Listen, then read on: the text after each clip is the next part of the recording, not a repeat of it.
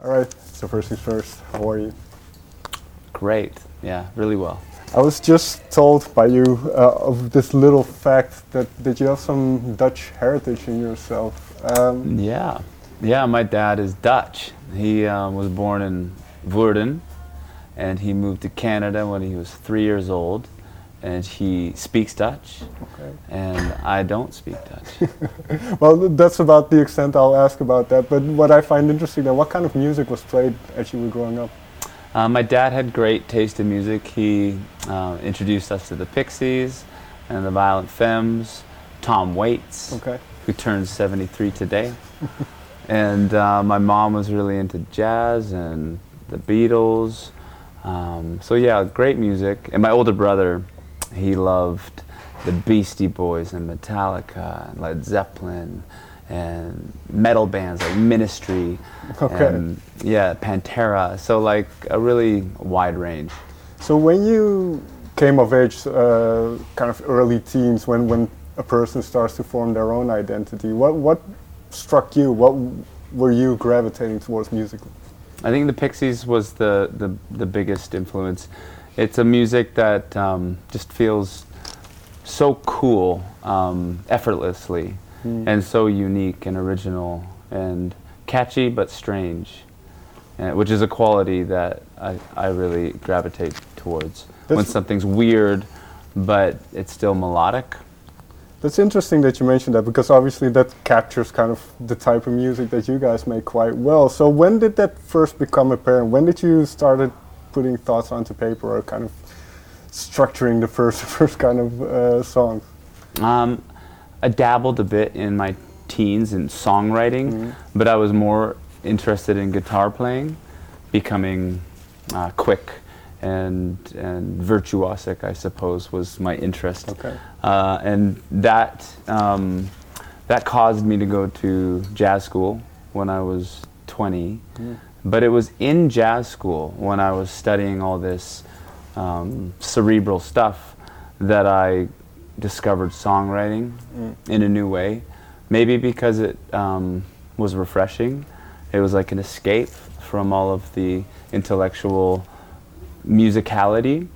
And I didn't really sing, but I sang my song, and it felt better than practicing scales. It felt more meaningful to write a song with words and a story. It felt like a more full encapsulation of the soul's truth than just playing guitar. And so from that moment, I quit school and then started writing songs, and the whole path changed. It's like, I must write songs. I must learn to sing because no one else is going to sing them. Must start a band and share these songs. Does some of that musical education, very formal musical education, I get totally why you kind of went to do something else, because I would assume something like studying jazz is quite rigid, where the type of music that you make is very, as you mentioned, catchy but strange in a sense as well. But does any of your kind of the techniques that you learned, does that come back in the music still or no? Absolutely, yeah. I think like widening your vocabulary, whether that's in language or in music, helps you speak more fully, more eloquently, and it really matters what you have to say. And so some people believe that learning music theory, it robs you of your originality, but I disagree. I think if you're original, you're going to be original with or without school, but vocabulary helps you to speak originally with more words, with more colors. And so it helped me a lot in songwriting, because I was able to, you could take a major chord and a minor chord, and then I knew how to put a strange diminished or augmented chord in between those two chords without thinking. And so I think that lent itself to why Mother Mother was interesting at the beginning, because there was all these like jazz chords and chromaticisms and strange harmony. Sure. And I think that's what made us stand out. Is some of this might be, I don't know, I'm not musically versed enough to know if this is a good question or not, but is that kind of perhaps what still entices people to the type of music? Because you have a whole resurgence of the of kind of the first couple of albums. Is that because of the music is solid in a sense that there is, as you mentioned, that you kind of had to know how to make something interesting? I think, you know, right now in modern culture, I think what people are craving is something that's different and surprising, because when we were young, music was more a certain way and needed to sound a certain way to be on the radio, and there was people standing at the gates kind of like letting a certain type of music pass. But now the internet is like anarchy, and I think young people are thirsty for something that's delightfully shocking and different, because the world is different and youth culture is different and unconventional and not fitting tidily into categories, binary or otherwise. And so I think the reason why our early music is connecting to these young people is because they probably maybe even just subconsciously connect to it being different. Sure. Because they're different than the generations that have come before them. From a personal perspective, then, how do you relate to those early couple of albums? Because obviously you weren't the same person back then as you are now. So how do you see those early albums, and especially thematically and kind of the mindset that you were in at the time? Yeah, I mean, I think I have such a fondness for the early music, and almost like a reverence, because my belief structure around creativity is that it's a bit of a force or an energy that exists around us just as much as it exists within us. And for whatever reason, we have certain chapters of our life where we're open to that energy, and it comes through really easily, and then it comes back out beautifully. And when I listen back, I hear that. And I don't know if it's just because I was like a 20-year-old discovering the world, or I was learning all these jazz chords, or I was writing songs for the first time, and it all just kind of came together to create a wide open passage where songs just, like I don't remember writing them, I just remember them appearing, like those first two records. And so now it's like, I can't even say I'm a better songwriter, because it's harder. Yeah, I would imagine when you're conscious, especially when you're young, you're not very conscious of what you're doing at the time, and especially early on in your career. And now you're very conscious, I suppose, of the craft that you're in. Yeah, it's like naivety is so useful in creativity, because like if you don't know what you're not supposed to do, then you're going to do it, and then you're going to be courageous for doing it, because you're breaking the rules. And that's the whole, that is what's at the foundation of innovation, is doing what you're not supposed to do. And so when you become educated, you almost need to unlearn. You need to remember to forget what you know in order to return to that kind of like childlike naivety. Is that difficult to do? Because I can imagine once you rely on this music thing for a living, then certain other elements come in as well. So how do you kind of separate the job from the joy of it? Well, I think it is hard. It's the hardest thing to do, to stay in a state of awe in life, Sure. And I think that's what you need to do in order for the creative relationship to stay passionate, just like with someone that you're together with. You need to rekindle the spark of life, and so you do that by being present, by waking up every day and choosing to see the beauty, the miracle, the wonder, the magic. And it's a practice. Sure. And despite getting used to yourself and getting used to yourself in the world, which can often equate to becoming cynical and jaded and in the tunnel of your identity. You have to push against that and stay young and just stay wide-eyed in every aspect of life. And if you do that, I find songwriting becomes more free of the thinking. And this resurgence of, because obviously you couldn't envision social media kind of coming in and having such an impact on the not on the music, but the spreading of your music, I suppose. So how do you perceive kind of this new world that we're in, where there used to be an old way to be in the music business, and now there's this new way of, as you mentioned, kind of, I walked past the venue just now, and there's already people waiting outside. So this new kind of way of reaching people, and people all over the world, all different walks of life. So how do you perceive that kind of element of what you do? Well, I think I and we in the band will, of course, see the modern way as wonderful because it has so benefited us inexplicably.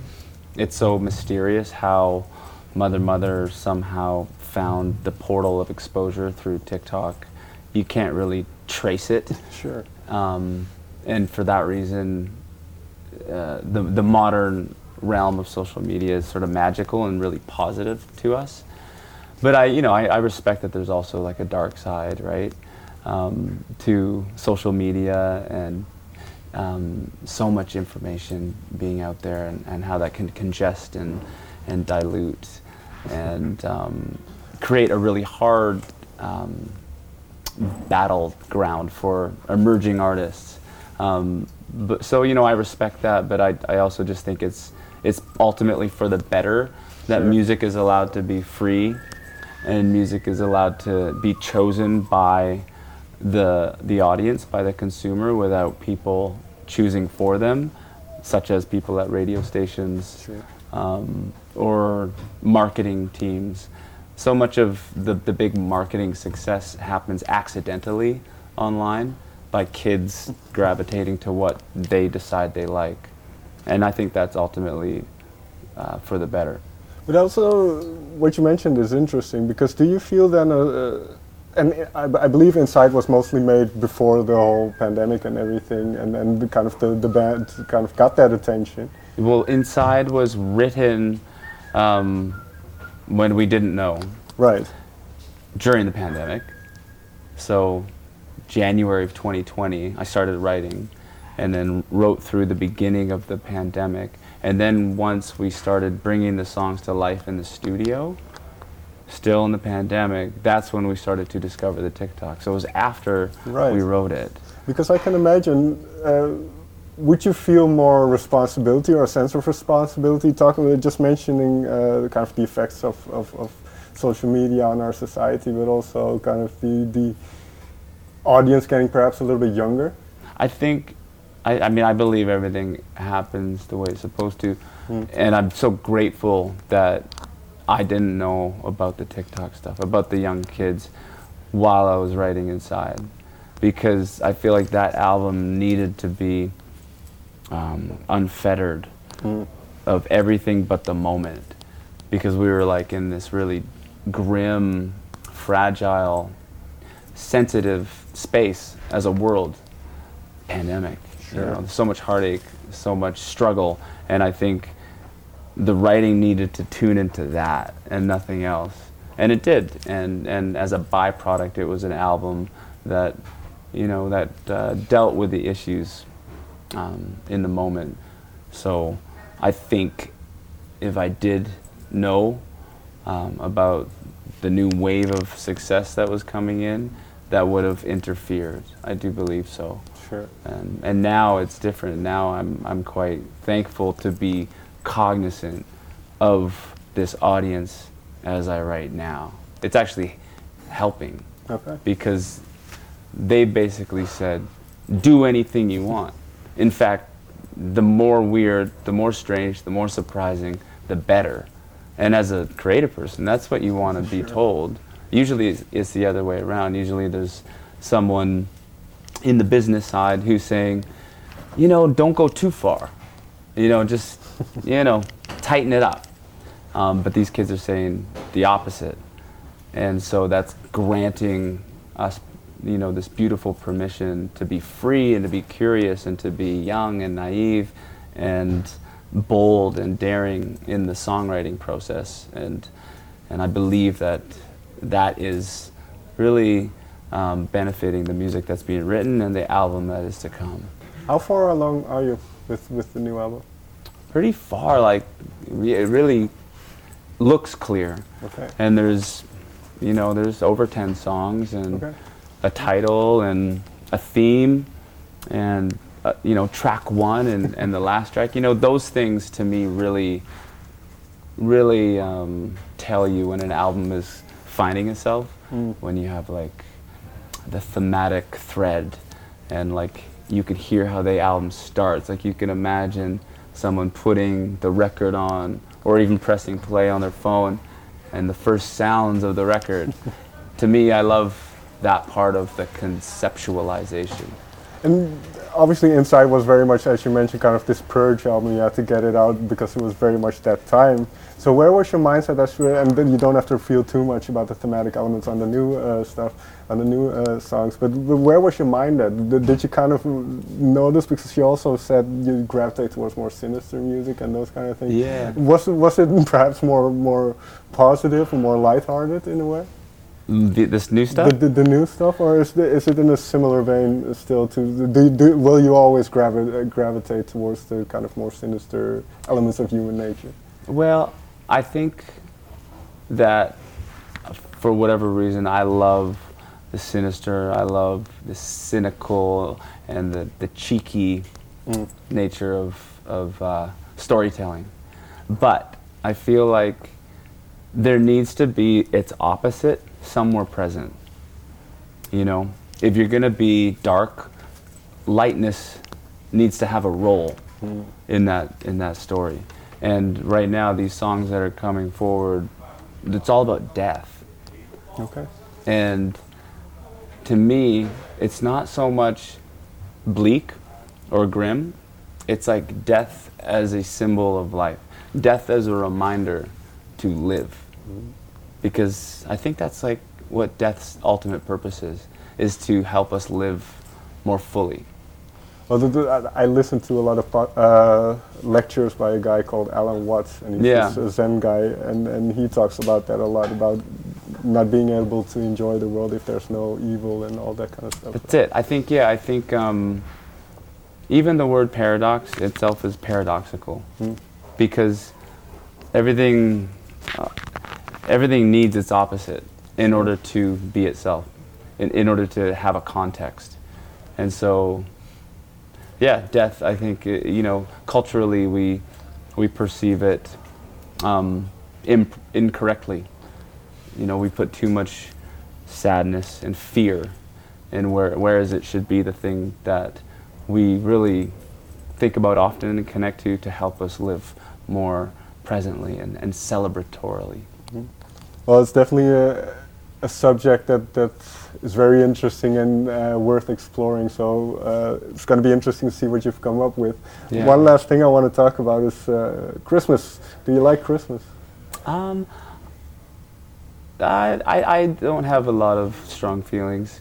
I think that the idea of people coming together and rejoicing at the end of a year and sharing in conversation and food and tradition is lovely. But I think, you know, we as a society have set Christmas up to fail a little bit. There's a lot of pressure to buy, which creates debt, which creates stress for the beginning of the year. Like, that seems too bad. And then people probably eat too much and drink too much, and probably makes their bodies feel a bit agitated.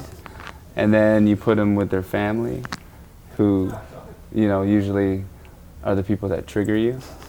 So you don't feel too good, you're spending too much money, and then your mom and your dad and your aunts and your uncles they're kind of making your psyche trigger, all that together.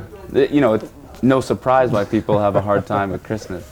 No, the reason obviously I ask is you have a song called "Cry Christmas," Yeah. and one of my favorite kind of Christmassy songs is the Pogues one. Yeah, it's the best one. Fairy Tale of New York. Fairy Tale is the best Christmas song. But that's kind of a similar sentiment where it's more realistic. It's a little bit bleak, but that's the reality for a lot of people. So Yeah. was that kind of the intention with that song? Yeah, I think, you know, there's too many Christmas songs that paint an unrealistic picture. And you think about all the people that have a hard time at this time of year, it's almost like an insult for them to have to hear that music, which is so impossibly positive. And so I think, yeah, we wanted to honor the people that struggle during this time of year with a song that speaks candidly about, you know, struggling at Christmas. Fair enough. Yeah. Yeah, enjoy tonight. We're at the Paradiso now, and you're playing later on in a couple hours. So I hope you have a lot of fun. Thank you so much for taking the time to talk with me. Thank you so much for the chat. I loved it. Thank you.